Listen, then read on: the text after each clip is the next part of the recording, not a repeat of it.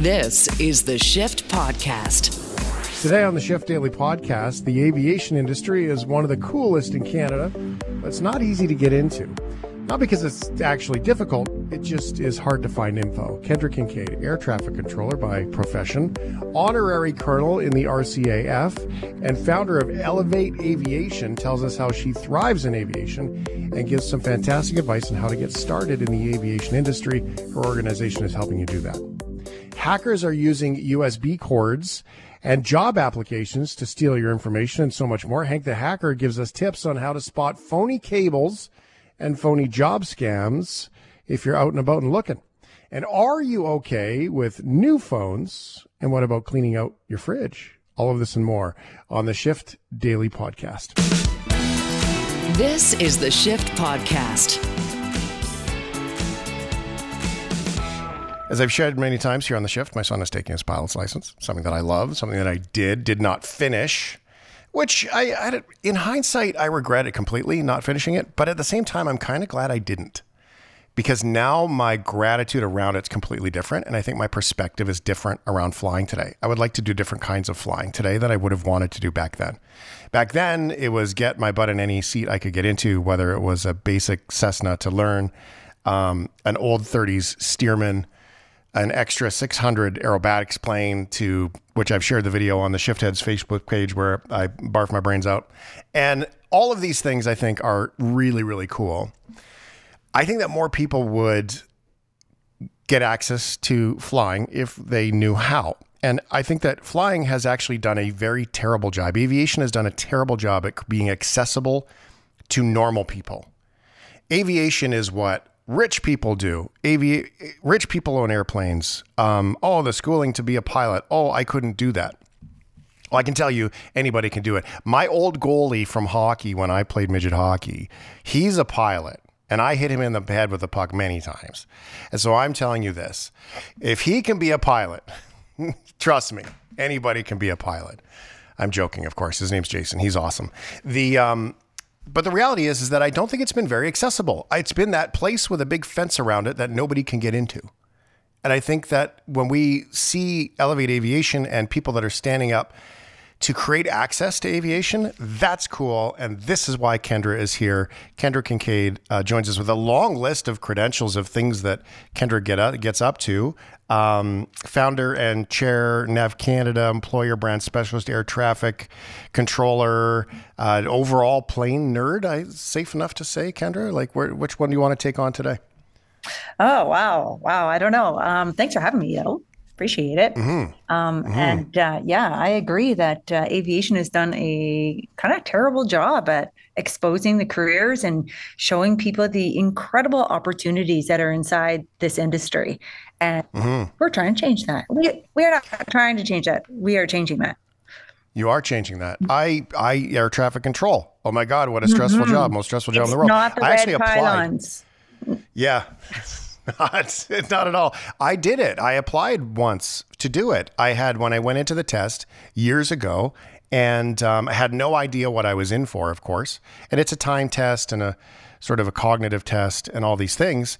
And I just didn't answer the questions fast enough. Right. And then it's like you have 18 months before you can take the test again. And so I thought, as I think back on it now, I think how incredibly inhibiting is that? Because there's no access point to ask questions. There was no, hey, by the way, call Steve. He will explain it. There was no preface of what am I even in for here? Because I don't have an air traffic controller in my life that can tell me, well, I do now, Alejandra, but I didn't at the time, that someone could say, hey, by the way, just so you know, this is what the test is about, right? This is how you can prepare yourself for that test. Here's some practice that you can do. None of it was accessible. So it seems incredibly difficult. And that's just one part of your job, which, by the way, amazing job. Yeah, I always say, for me, it's been the best job in the world. And I've been doing this for 24 years. In October, it'll be 24 years. And wow. Unless you know someone who's an air traffic controller, how do you know? People really think they're the people with the orange pylons outside. That's what most people think when I ask. Right. And so one of the first program that we started, Elevate started with a calendar to raise money for the Lowe's Hole Hospital. I climbed Mount Kilimanjaro, and that anyway, that was a fundraiser for it. But the first program after that we started that launched Elevate Aviation was a mentorship program. So we could connect people, and it's civilian and military. We have two different streams. We could connect people with people that they want to be like. So if you want to be an air traffic controller, we'll connect you with an air traffic controller, and they can tell you all that stuff. Like, what is the job like? Is it shift work? Is it not? Like, is it 24 hours? Is it stressful? Is it as stressful as they say? Do I have to move to the Yukon? Do I have to move to the Yukon? Oh, yes, of course. Like all those questions, because they're not available unless you know someone. So I think mentorship is a huge part of getting into aviation, and of course, Elevate is geared towards women. But like I said, it's for everyone, and I think everyone benefits from mentorship. Yeah, and let me just declare that to begin with. Elevate Aviation, when you go there, it celebrates women in aviation on the website in a big way, in a bold and beautiful way, frankly. It does not mean, this is that age-old conversation, well, what about me? It does not mean in any way that it excludes anybody. It just celebrates women in aviation. It's an access point for everybody. Yeah. So I need to declare that because I don't want anyone to feel like that, well, I went to the website, it's a bunch of chicks on it, and therefore I can't go. That's not the case. So now you know. But women in aviation matter. It's been a growing segment. It's still a very small segment, but we are starting to see. I remember when I was at WestJet that there was a time when they had celebrated an all-female crew, right? All flight attendants were female. All pilots were female. And they also made sure that the all-ramp crew that day. So there was nothing on that flight that didn't celebrate women in aviation. So there's some cool stuff going on. Yeah, there really is. And but the funny thing about it is that it's still being celebrated. Like we want to get it to the point where it's no big deal. It really is. Yeah, well, it's to the point where it's the I don't care, but I care. Yeah. Right. Yeah. Moment. Right. Yeah. Yeah. And so are we seeing an uptick though in participation, interest from young women to get into aviation? Yes, we are. I mean, I think COVID, I don't have the actual stats after COVID, but COVID definitely, did a little bit of damage, I think. But now we're coming out of COVID again, and we're working really hard. And there's other groups out there too. There's, the Northern Lights Aero Foundation has a gala in October out east. There's the Canadian Women Aviation Conference that goes on. There's different areas that do different things. So, people are really trying. And sometimes people ask me why. Like someone said to me early on, they said, why are you trying to get women in aviation? If they wanted to be there, they would be. And we have proven that over and over and over again, that that's not true. And when women find out about aviation, they love it. They love it. They love it. Yeah, well, I think that's evidenced in flight attendants because women felt like they were welcome there. And they clearly, my Melanie, my partner's mom, flew as a flight attendant forever. Her personal email address is something to do with loving aviation. It's not to do with loving being a flight attendant. It's loving the world of aviation. It's an addictive world. It is. Just so you know, like when you get into it and you realize you're of service, it's cool stuff, and you get to go places. Like it's an addictive, beautiful world. What's your favorite part? You sit obviously you have all these projects that are going on, but you do sit in the big tower and do the thing. Well, not really, but you know what I mean? You sit in front of the screen and you do the things, but why for you? Why are you there? So people know, so the audience knows, I don't sit in a tower, either. So in Edmonton, there's 7 centers across Canada, and the one in Alberta is here in Edmonton. And we work 5.5 million square miles of airspace out of this building that I'm in right now. And from the North Pole down to the States and all over Canada, a big chunk of Canada. And, when I was young, someone asked me, do you want to see where I work? Well, I was trying to figure out what I wanted to do in life. And so I walked into this air traffic control center in Moncton, New Brunswick, and they opened the doors. And I will never forget that moment. I was just like, oh, I don't know what they're doing here, but I love it. And I want to do it too. And I fought to be an air traffic controller. It was a long journey, but I fought to be an air traffic controller after that. And 24 years later, I still love sitting in front of that radar screen and talking to the pilots and helping them navigate the sky safely. And I don't know, there's just something about it when you leave you're proud. You're proud of the work that you do. You can stand up tall and say, I'm an air traffic controller or a pilot or, anyone in aviation. They all do it. They all stand proud and say, I'm an aircraft maintenance engineer. Like there's definitely something about aviation. And for me, the niche was air traffic control that brought me in. That's beautiful. But it's a job of service. I mean, every job there is a job of service. And I think it just presents in front of us so many people all the time that we don't realize it. Now, most people don't know what goes on behind the scenes there for what you do specifically, but it's a busy job. And I'm a little surprised at the amount that you get done in a day because you guys are very focused when you're sitting in front of your screen. It's not like you're death scrolling TikTok, right? Going, no. Turn left. No, that's not the case. Yeah, no, and we get breaks as well. Like we get a number of breaks throughout the day because you can only sit in front of that radar for so long. Whether you're busy or not busy, your attention can only be held for so long. So, there's definitely times when we're really, really busy and you need a break. But there's also times where it's slower and you also need a break from that because you don't want your attention to wander either. So it's a nice combination of sitting and having your concentration on high and then taking a break and then going back in again throughout the day so that the controller stays, ready to work in a good position, mindset to work. But it is a fascinating job. Like I try to show as many people the behind the scenes and through our organization, we do different programs that allow people to come into the control center of the towers and see behind the scenes. And everyone that comes in is like, oh my gosh, I didn't even know. And I'm like, no, I know. Now you do. So tell me about the babies. Tell me the work that you guys are doing to get it in front of kids, because I think that's incredible. Sure. Yeah. So we have what we call kindergarten to career. So we do different things. So, so for the little tiny ones, like for the kindergarten, grade 1, 2, 3, 4, 5, you can go online and you can get to our junior jets. And those are little videos. And teachers or parents can grab those and just show their show their kids these little videos. Or you can contact us and we can have someone present them, either in person or virtual. Like we can have a pilot do it or an air traffic controller or maintenance or business aviation, whatever it might be. We can have people present them. So that's what we do for the younger kids. And there's more videos coming out.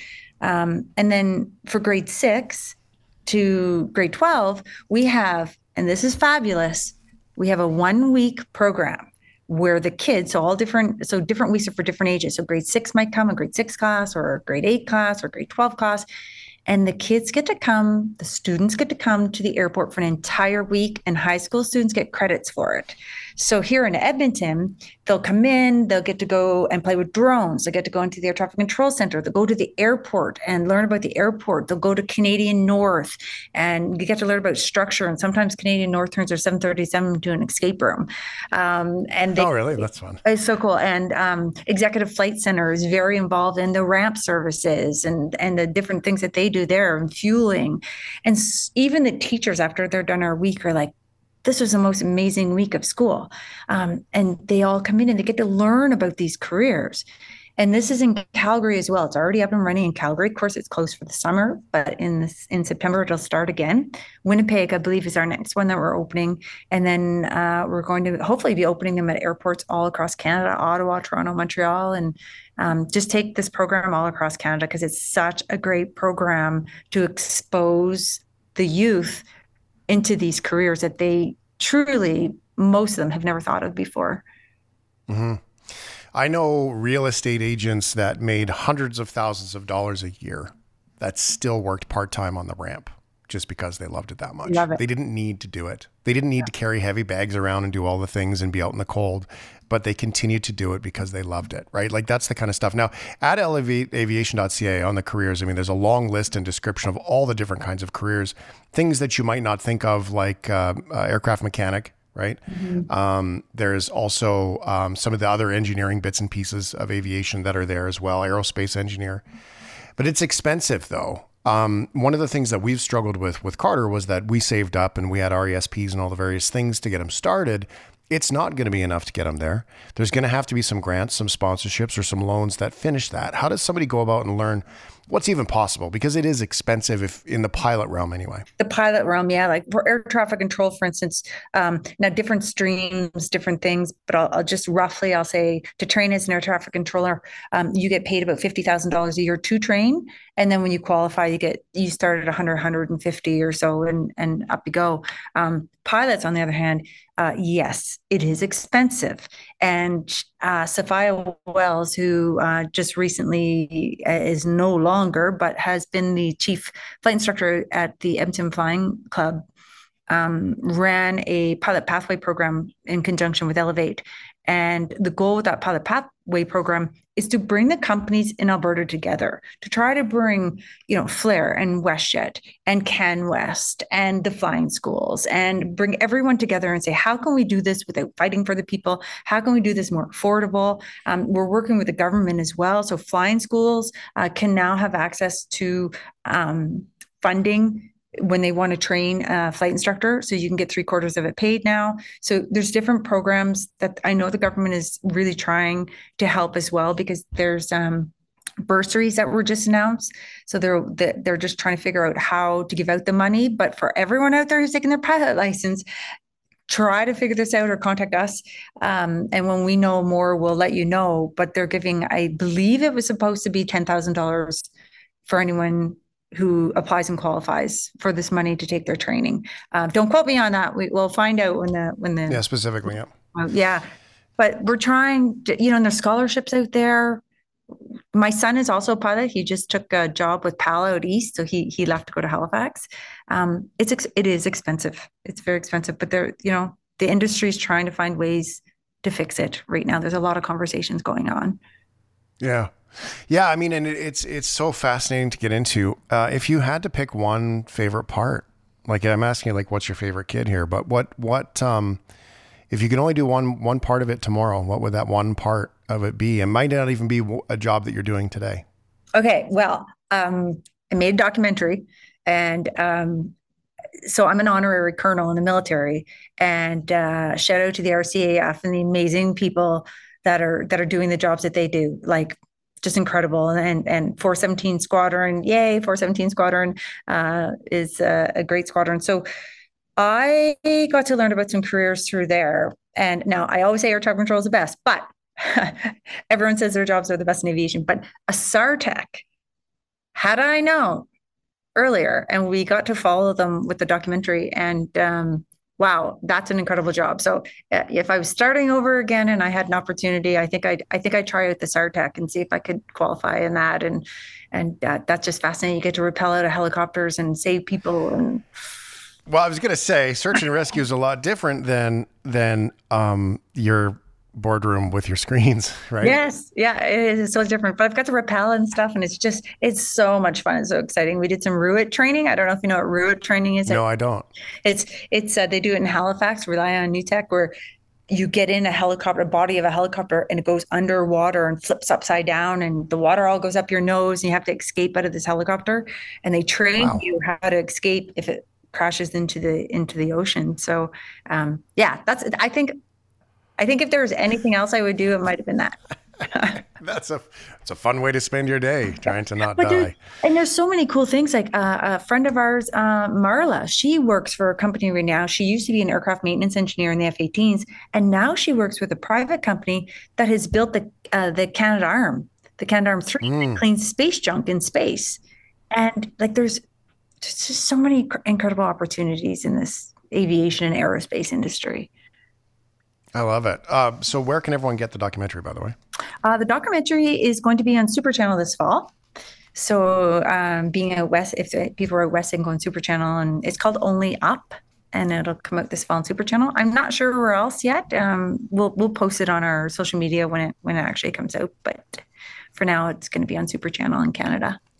That's exciting. Mm-hmm. It's busy. Do you sleep? Would be the next logical question. I sleep a little bit. I would like a little bit more sleep, but there's so much work to do. And I just want to mention too, some of our other programs in the Learning Center, we have a 9-week program. This one's just for women. It's free. It's 9-week program where women come in and they obtain all the skill, like the skills like resume writing, and they learn about aviation and they learn about a bunch of different careers. And over those 9 weeks, and at the end of the 9 weeks, we've got them set up to go into careers in aviation, help introduce them to our partnering companies to hire them. So there's this great 9-week program, and we Elevate just received a $5 million grant over the last few months, and that's helping us start a flight attendant course. Again, it is fully funded. So there's a flight attendant course. There's a 9-week maintenance course that people can come in and take. There's for pilots, you can get your free ground school, 4 hours of flying and 4 hours of ground time around your airplane. That's another course. So there's a bunch of different courses that we're doing and more that are coming. And a lot of them are open to all genders. So people should, check them out and maybe, really just go, I never thought about aviation before. Maybe I should try that industry. Beautiful. How can people connect with you if they do have questions? They can go to info@elevateaviation.ca would probably be the best way. For the email, elevateaviation.ca is the website to go check it out. The Learning Center is at the top of it. If you want to learn more, maybe kickstart something or pass it on to somebody who absolutely might love it. It's been a real pleasure to meet you. Thank you for taking the time to be with us. Thank you. Thank you for having me. I really appreciate it.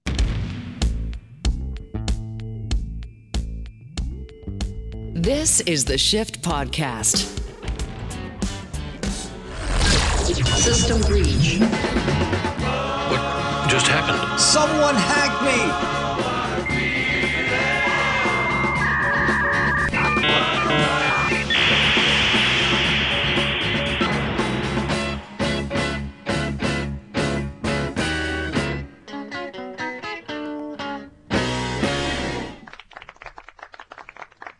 Ladies and gentlemen, Hank the Hacker.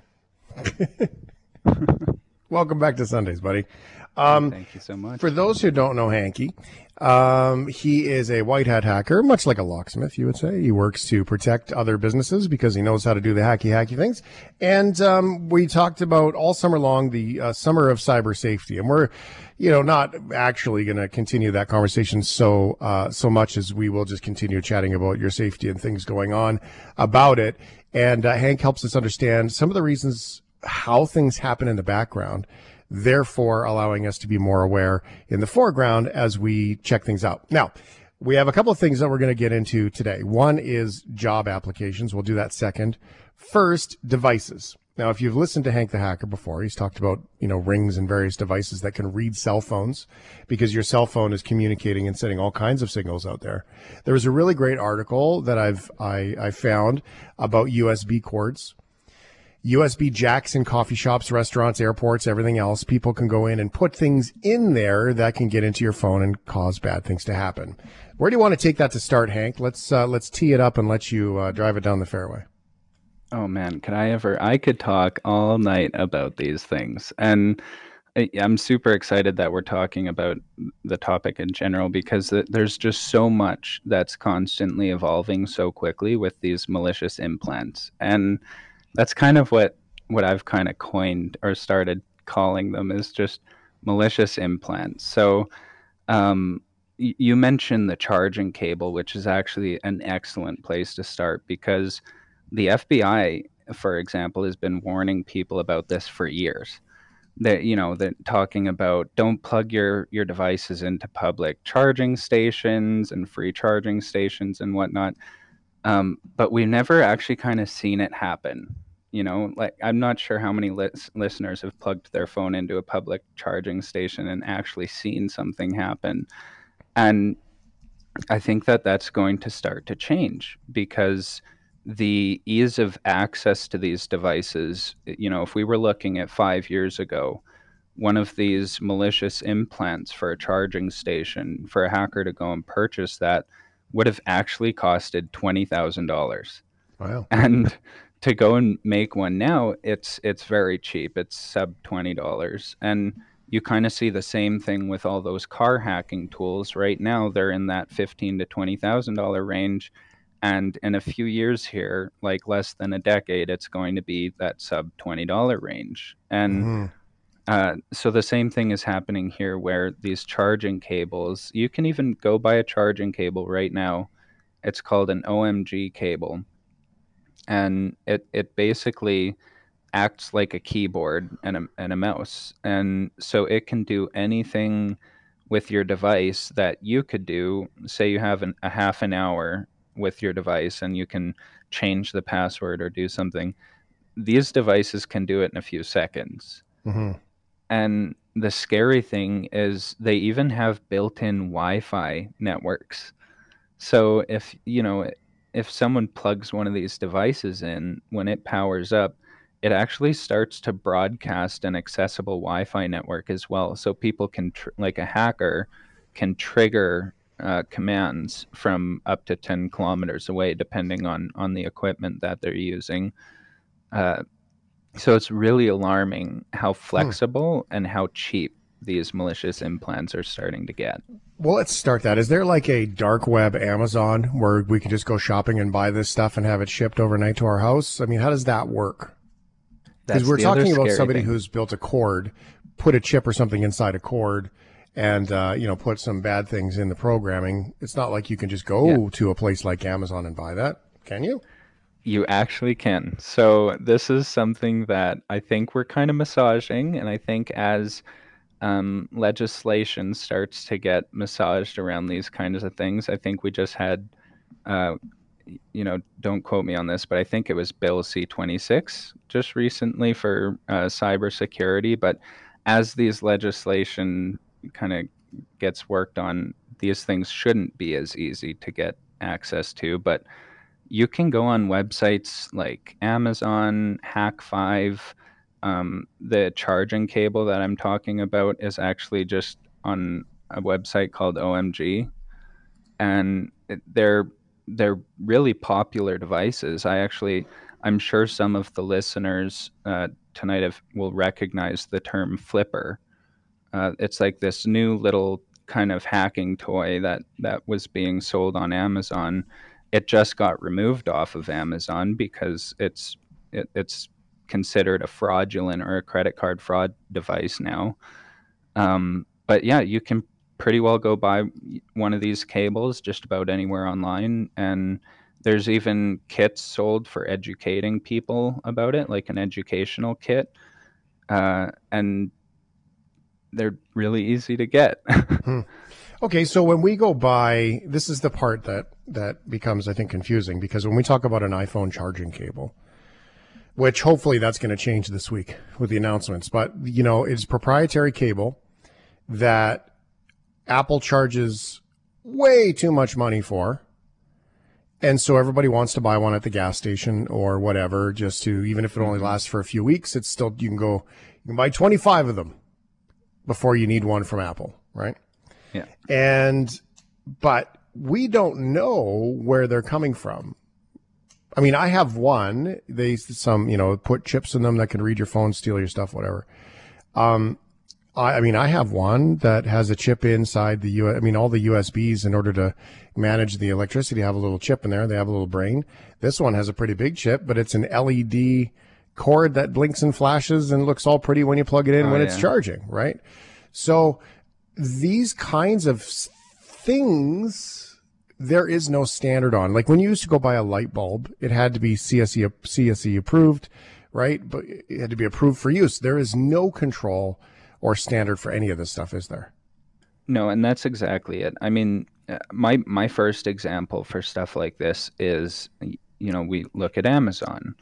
Amazon has a service called Fulfillment with Amazon, and what that is basically you can fill a box of, say you're selling iPhone charging cables. You can fill a box of those iPhone charging cables, ship them off to Amazon, and Amazon will actually sell them for you as an Apple product. And so the scary thing is, I have one of these charging cables here, and I'll send you some photos that we can post on the page for recognizing them as well. But they look very similar to a real Apple charging cable, and there's USB-C versions and this and that. But if it's scary to think that you could actually order an Apple charging cable off Amazon, and it could very well be one of these malicious cables that someone has implanted into a fulfillment with Amazon service. And so I'm not about to tell anyone to avoid using Amazon, but buyer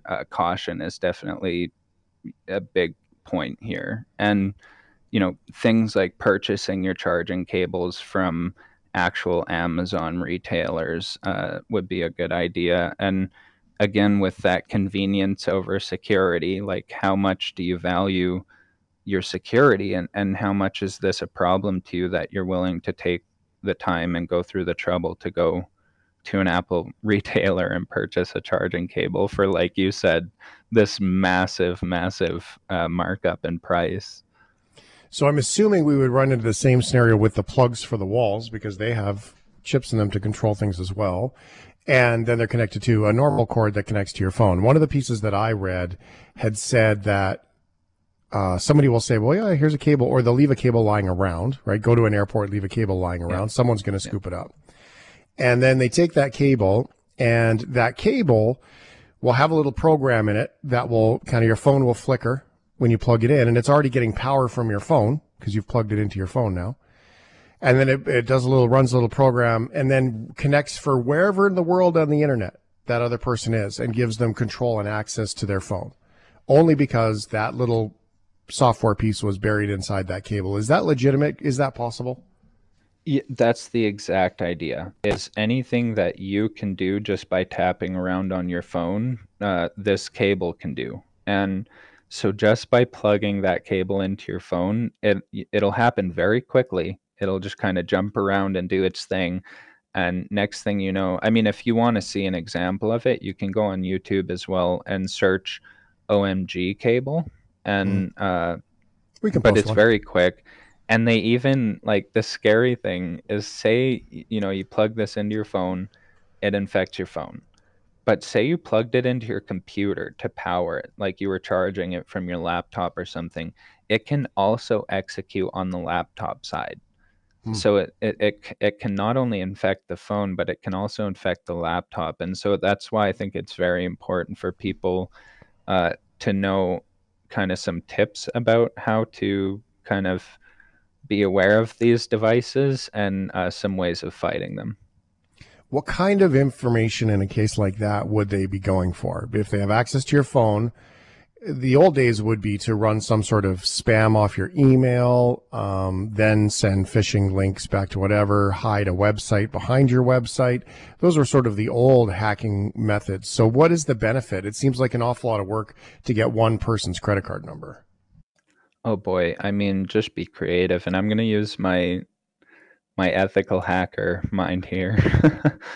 But imagine one of these things is put at a coffee shop in an airport, and the goal or the payload that the malicious implant, you plug your phone in to charge it, and it starts screen mirroring, or it makes it so someone else can watch your screen remotely and see all the web banking that you might be running since you're at the airport. Right. It can see any of the credentials that you're using to log in because you're on a new Wi-Fi at the airport. So there's a lot of reasons and a lot of different places that you might see someone put these in, but just speaking generally, they would be after personal information. And one of the immediate examples that I see the media jump to in general is just photos. Imagine if every single photo on your phone, both deleted and not deleted, were extracted. Regardless of if there were any personal photos on there, it's still just not a good time. And that might include Wi-Fi passwords, if you have any remembered Wi-Fi passwords, autofill passwords for your phone's browser and stuff like that. So it just, be creative, and anything that's on your phone, they could also have access to by exploiting it. All right. So there you go. Don't talk to anybody. Don't share anything. Go live in a log cabin in the woods. Get off the internet. Okay, Hank the Hacker is here. I'm Shane Hewitt. Another hacking thing that's happening is job scams. Now, job scams is actually not really the hacking thing. There's what I've learned, and I learned this with Hank's help actually, that the what we see is we see usually a hack that happens on a business where they duplicate their website, maybe change phone numbers on that website so calls don't actually go to the business, stuff like that. Then they put out job ads. People apply for the job ads. You share an awful lot of information about yourself for job ads, and then you send that stuff out, and then now they have more information. They get as much out of it as they can. Give us your bank account so we can transfer your paycheck, whatever it is that comes. And now they have even more information. So the job itself isn't really the hack. This is more of a hijacking or theft, isn't it? A little bit of all the above, maybe. Same thing here. It's all of the above. It just depends on the hacker's agenda. And I really liked what Ryan said before we came on about, like, if I have the opportunity to go and have a job interview in person, absolutely, I wouldn't do it without doing that job interview in person. And because these job scams are starting to become so common, that it's difficult. Like, even when I was job hunting, the job I'm in now, I'm working at X10, and I almost didn't take the job because I thought that the person asking for my resume was just another hacker or another scammer. And so it's even weirder for pen testers to do this. But yeah, it's the same thing where it just kind of depends on their agenda. What's their currency and what is the hacker after? And it doesn't just go for, people who are looking for a job, but companies who are hiring for a position as well. I've seen many companies now in my incident response career where the cause of their compromise, or the hack, if you will, was basically a malicious resume being dropped on the company. And someone sent us a resume once at my old job, and we looked at the resume, and it waited for you to hit enable editing on the document, and then it would drop ransomware. And so you have to be very cautious when searching for a job, but also when hiring an employee, because of those things. So PDFs really is what you're talking about mostly, I'm assuming, or is that all documents? Mostly the .docx files, but PDFs as well. Yeah, it's less common now because Microsoft has introduced some fixes, but that's kind of the old school thing you would see. Now it's mostly things like you said, with targeting personally identifiable information. Make a payment here and then we can get you the job, stuff like that. It's definitely a good idea if you're searching for a job and you have an offer and you don't feel totally good about it. Set up an in-person meeting. There's nothing more valuable than setting up that in-person meeting, in terms of showing how much you want the job, for one, but two, just seeing that these people are real and that you're not falling into a scam. Well, lots of jobs are hired on Zoom today, video calls, all those things. Can we trust that? Honestly, yeah. That's how I got my job now, so I can't say not to. But it's definitely worth taking a little bit of extra due diligence. And one really good piece of advice is, if you get contacted by a company offering a position, reach out to the company, give the company a call, and just over the phone, through a confirmed line of communication with said company, make sure that it's a legitimate offer. Who's got ICQ on the background there, huh? That's my text alert.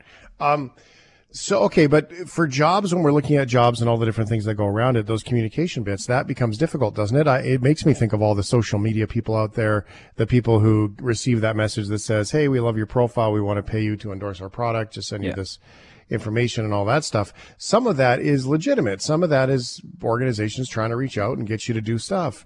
Lots of it's not. And so how do you wade through it in order to figure out what is legitimate, what is not, Hank? Honestly, that's the golden question. And the best thing you can do is just, again, make sure that you're reaching out to legitimate lines of contact. So for example, if I were getting a job from, actually, the company I was getting my job from right now, I reached out to them to confirm that there was an actual job offer, or and and then kind of move on from there into the job interview stage. And it's also, I mean, if you're communicating with them via email, looking at things like the sender and making sure that it's not just a spoofed sender. So what I mean is, look at the entire address, like including what's in the brackets on the right of the email. Mm-hmm. Just Googling. Do you find that just Google the company and see if the website's the same, like some of those basics? Because the way I understand search engines is that if somebody creates a new website, it's probably not going to perform as well as the old website because that's already been there for 10 years, stuff like that. Should you just start Googling people? Google the boss? Any of those things?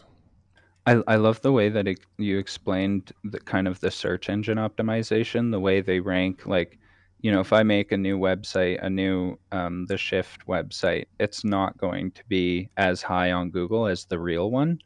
And so this is always kind of fluctuating, and it's hard to answer for sure if Google will bring you to this golden path, if you will. But I think right now it's good.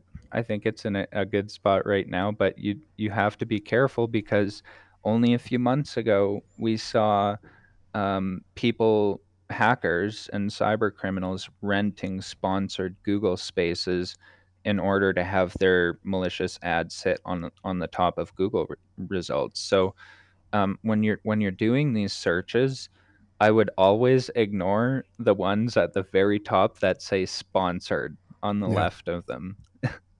Well, not to mention you're giving free money to Google. And chances are, if you're looking for like Mike's Mechanic Shop and it's the number one and then number two, if you go to number two, it's the same link and Mike doesn't have to pay for that. Yeah. That's a thing. Interesting. Okay. Hank the hacker is here, a white hat hacker, trying to do all the security things to keep everybody safe. If you have any questions, you can ask them on the Facebook group, tag Hank Fordham. He's there for you or me, and we will pass them on next Sunday. We will be back chatting more with cybersecurity, cyber safety, and what you need to know, the basics of understanding your safety as you operate online in our ever-growing online world. Thanks so much for being here, Hank. Thank you so much for having me, Shane. And guys, carry an external charger, like a battery bank, and then you don't got to worry. Take one with you. Take yours. Be prepared. When you get out into the wild world, you need new cords and cables.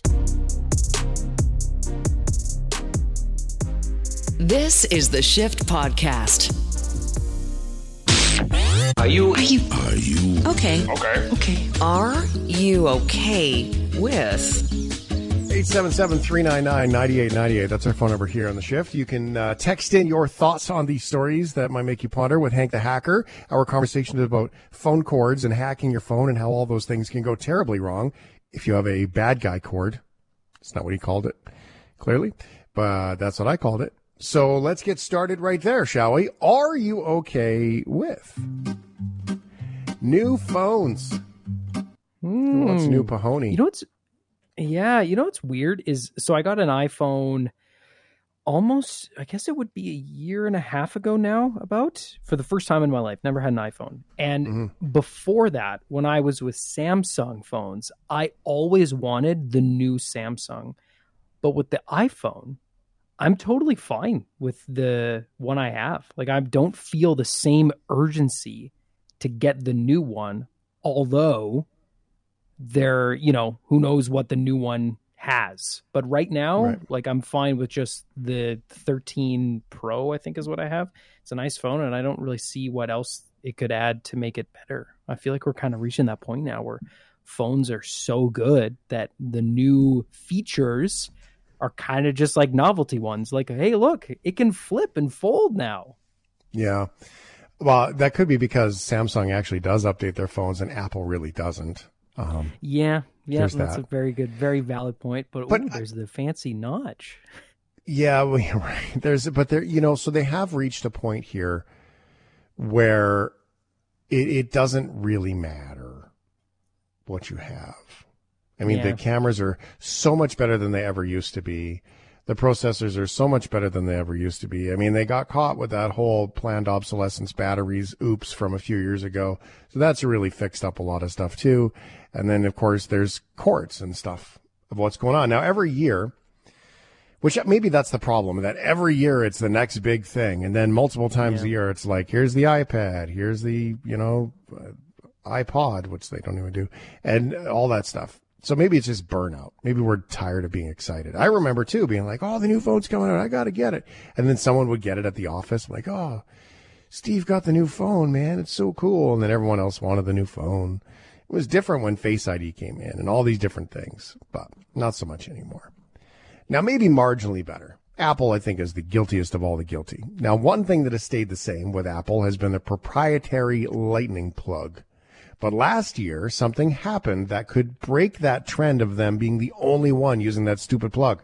Soon, your iPhone may use the same charger as your friend's Android phone. Today, the European Union approved a plan which would force all companies, including Apple, to make mobile devices that use the same charger. In this case, they'd use the USB-C charger. Now, that's not what Apple uses now. Mobile devices must be compatible in Europe by the fall of 2024. Companies will have a little more time to convert laptops. Now, CBS News, that was a report from last year. It's all taking effect now. And, I mean, we talk about this eco world and let's be responsible and all these cool things that we do. But then they're like, here's 1,000 cords you have to have that you can use for nothing else. That's not wasteful. So, Apple is going to reveal its new phone, they believe, with a USB-C charging point. It's got a charging point on it? Shirting? Oh, that's an unfortunate typo. Also, not exactly incorrect. Yeah. That's a typo. The way they bleed out energy. You ever check your battery health to see how healthy it is? How much it deteriorates over a year and a half? Yeah, that's batteries, though. Yeah. Mm-hmm. That's one of those beautiful things about batteries that are going to save the world is that they erode. Okay. Charging? Charging. Oh. Yes. Very good. Sean Connery said it. Just like that. Charging point. That's what it very is. Good. Apple announced its fall special event on Tuesday, sending out a press invites for the morning of September 12th, so Tuesday. Invitees will get to attend an in-person at the Steve Jobs Theater inside Apple Park. They've got their own theater, kind of underground thing. It's kind of cool. The company's headquarters in California, where the general public can watch online, which I did that once. I watched online, and it forced it in like the highest definition of high def, and it burned through all my data in a trip from home to the grocery store. And I wasn't even watching, I was just listening. It's high quality. Yep. They're calling it Wonderlust. Now, the company is expected to unveil the iPhone 15, iPhone 15 Pro, with rumors that the next generation of the iPhone will bring significant upgrades, like new colors. Is that significant? Better battery performance, which everybody asks for every single time there's a new phone, and a switch from Apple's proprietary Lightning connector to the USB-C, which people have been asking for years. Faster charging. Highly improved camera capabilities. And this is 9 to 5 Mac, by the way. They're a great website online for all these rumors. Tech blog that closely follows Apple rumors. Will it tempt you to buy a new phone, Ryan O'Donnell? The USB-C, yes, absolutely. It's just a better cord. And it's nice to have, like, for example, I only have one Lightning cord. I have 2 Apple products. So I'm sitting at my desk right now. I've got my PC here, and I've got probably 4 different devices that use USB-C, and if any of them need to charge, I can just keep that cord plugged into my computer, charge no problem. It's just really annoying and wasteful to have to use the Lightning, and also it's so old. I've been going through my old iPod, which I got in 2013, and I'm able to charge it using the same cord that I got from my brand spanking new iPhone a year and a half ago. Mm-hmm. So it's just, it's time for a change. That's a really good upgrade. And also I will say color does matter. half the reason I got the phone I did is because it's in dark green, and I love dark green. So that does, if they have a new dark green phone for 15, I'm sold. Okay. I did hear that phone calls sound better in dark green. Jono. Yes. New phone for you? Are you tempted? No, I think I'm just going to stick with my iPhone 11. It's still charging right next to me, and it only has 20% battery. Oh, wow. See, there you go. I use the wireless charging pads everywhere. I have them all over the house. So I have one on my nightstand, one on my desk, one in the kitchen. They're everywhere. One next to the TV. So when I sit down, I just put my phone down, and then it's wireless charging in my car. So it just goes clink against the windshield, off it goes. So that's USB-C cords, usually. So that's kind of nice, got to say. Oh, there's a good text. Says, I'd like to see them invent a new color. Very nice. Well done. If they were to invent a new color, they will charge you an extra $1,000 for it, I'm sure. That's the biggest thing, is the cost of the Apple products have exponentially exploded. So expensive. You have to do payment plans, right? Like the most valuable it's like company in the world. Like they have all the money, right? Yeah. And they have all the money, and they don't seem to care. They still keep charging more and more. Prices are not coming down. Are you okay with cleaning your fridge? It is my least favorite thing to clean. There is nothing I hate more than going through my fridge. Yes, because I always forget about like the half tomato that I used for breakfast wrapped in saran wrap and put back in the drawer. And then a month later, oh, that's now juice. Oh, that's now not solid. It's just always something I forget. So it's always nasty. And every time I think it's going to be better. I'm not going to make the same mistakes. It's going to be clean. No, it is the one adulting thing that I have not adulted on. I'm just, it's a roadblock, and I'm kind of content with it at this point. Toilet though, right? Like, come on. What do you mean? I clean my toilet. My bathroom's clean. No issues there. You have no problem with cleaning a toilet, but you have a problem with a tomato in your fridge. Sometimes it's an avocado. Sometimes it's fruits. It's usually just something perishable.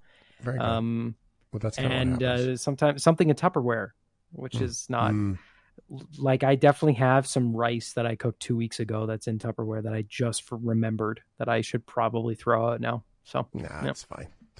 Once you're a dad, you can handle that. There was a time when I was in college where I did have Kraft Dinner in a pot that actually like put Kraft Dinner noodle grooves in the pot. It was in there so long, like it eroded the metal. Well, better the metal than your stomach, I guess. If ever I find a dead body, my brain, the neural pathways in my brain are going to go, oh, bad Kraft Dinner. Because I think that's what it smells like. Okay, here's a headline for you about the fridge. Three-legged bear named Tripod takes 3 cans of White Claw from Florida family's fridge. Oh, by the way, it was Florida. I don't know how things work in Florida, which from your description sounds like a colorful, lawless swamp. A family in Florida recently saw something rather unusual on their home security system. A 3-legged bear. Wouldn't you call it a 2-legged bear with arms like that? Really? Because they seem to. Well, no, they don't have arms. They just have legs. But they're more like a T-Rexy, you know? They can be, yeah. They look so dopey when they stand up. Like, they just look so goofy and cuddly, and then they go on all fours and terrifying. So I'm assuming it was one of the front legs that was missing, like a one-armed bear. Because I feel like one-armed bear is better. Because if it's a 3-legged bear because I mean, how does it run? If I'm remembering this correctly, I think Tripod might actually have 2 arms and 1 hind leg. Really? Tripod the bear. Let's see. Well done, he is missing his front right arm / leg. So he's both of his hind legs. Yes. Okay. Well, that makes much more sense for me then. Okay. Yep. Anyway, family, Florida, home security system, a 3-legged bear stealing White Claw hard seltzers. Good taste. This is very Florida of you, from the outdoor fridge. Mm-hmm. 13-year-old Joseph Diglio was watching TV Sunday. Barking from the family's dog, Bruno clued him in there was something outside. Oh my God, there's a literal bear in our patio. This is the hole the bear ripped open to get inside. And once in, he went over here to the fridge and got 2 White Claws. Mango and strawberry, in case you were wondering. Oh, look, he just opened the door. He's about to take the beer. And while the bear's ability to open the fridge was pretty cool, it was also kind of concerning. Once I saw him open the fridge, I got scared that he could open the doors to, like, the houses. I feel like I gotta lock all the doors now. Oh my God. Okay, I gotta go lock out my dog. But it was ultimately barks from Bruno that scared the bear away. Just part living where we live, honestly. Honestly, thank you very much. That report was from WESH News. Yes, that's Wesh News or Wesh News. Images taken after Tripod left show he opened the fridge with a keg in it and remnants of 3 White Claw cans, because only in Florida you would put your empty White Claw cans back into the fridge. Oh, no, sorry. He opened and consumed the White Claws. Very good. Yeah. The bear also approached their fish tank and took some fish food. The family thinks the bear was just trying to crush cans or cool off. Mm-hmm. It's a top-tier Florida story. Right? I feel like the bear, after drinking all those White Claws, had to do like the walk of shame the next morning home in the same clothes as yesterday. Yep. Or felt like doing like an arm wrestling contest with its one arm. With its one arm. Mm-hmm. Oh, poor Tripod. When I was looking up that story, I found I basically searched like all bad stereotypes for White Claws, and there was a picture of a baby getting baptized, but like the minister or the priest or whatever was baptizing it, pouring White Claw over its head. Oh my God, people love that stuff, man. Yeah, that's funny stuff. I've never had one, I can say. No, they're not bad. Like they kind of taste like this comparison is they taste like TV static. It makes no sense when you hear it, but when you try it, you know exactly what I mean. Like the flavor's there, but it's there for like a split second, and then you're left with muted alcohol. So it's good for like drinking games because you don't get so bloated. But like just drinking a cold one on a patio is a little strange. So it's almost exclusively, at least in my opinion, something you drink to get like drunk with, which I don't do very often. So I think people feel like it's keeping them skinny because there's not a lot of flavor, right? That was the whole point, was low calories. There's no calories, right. Or so, maybe there's a few. Yeah. I feel it tastes like shame and embarrassment is what I feel like it tastes like. Oh, big time for a lot of people. Oh. Yep. Oh, big time. Are you okay with pranks? Ugh, not big on pranks. I'm not a lot of fun that way. If it's well constructed, if the payoff, like Impractical Jokers, that show, those pranks are brilliant. They're so funny. Nobody really gets hurt. It's just usually for each other's enjoyment. And I'm okay with that. But standard YouTube, TikTok pranks, I can't stand. It's just like a low form of comedy for me. Yeah, I would agree. I mean, I don't know, a little joke here and there is fun, but I just feel like it sort of erodes confidence and trust. I don't know. And I hate the boo scare stuff. Like, ooh, no way. A prankster in Chicago pulled off a truly brilliant prank in the city. And it's also not a very cool one, too. It involves a beach, a sign, and some nudists. Someone put up a phony sign declaring Loyola Beach a nude beach. Take a look at this photo posted on Facebook by the local alderwoman, Maria Haddon. The sign reads, "Nude beach past this sign." It even has an official-looking logo for the Chicago Park District. Despite the authentic look, beachgoers in Rogers Park should keep their clothes on because it is not real. The alderwoman says her office contacted the Park District to have the sign removed. Are you up to your old pranks again? Just keep it to the Speedo, right? That's pretty good for TV jokes. Give you credit. It is pretty good. There's a reason I left that in. There's a reason. I like that. CBS, by the way. In a Facebook post on the subject, Alderman Haddon noted that in 1932, then Alderman George Williston, which I think we're supposed to call them councillors now, had introduced a resolution to allow for nude beach sunbathing at that very same beach. Turns out that beach has nearly become a nude beach several times over the last century.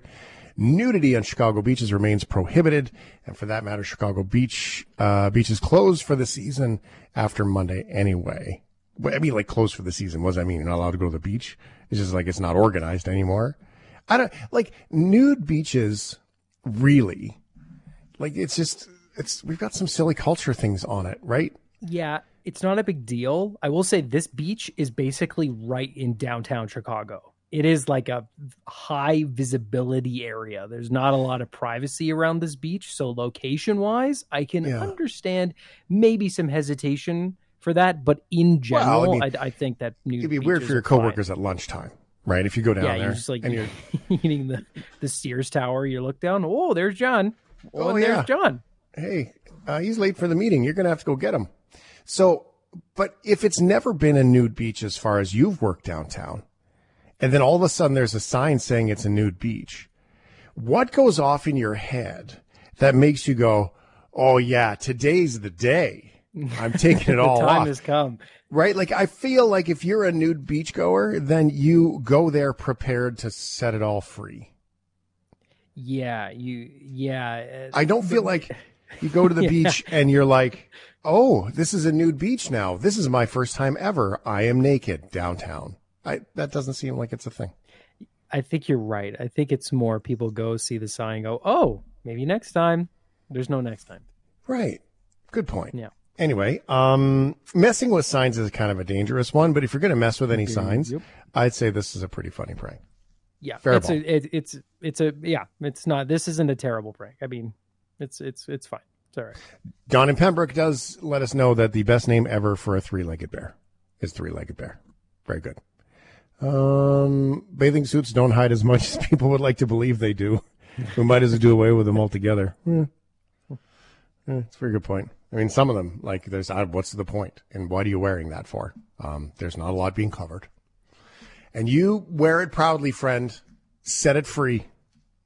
Love that. Thanks for listening to the Shift Podcast. Make sure you subscribe, rate, and review the show and share with anyone you like. Get it on Apple Podcasts, Google Podcasts, Spotify, and CuriousCast.ca.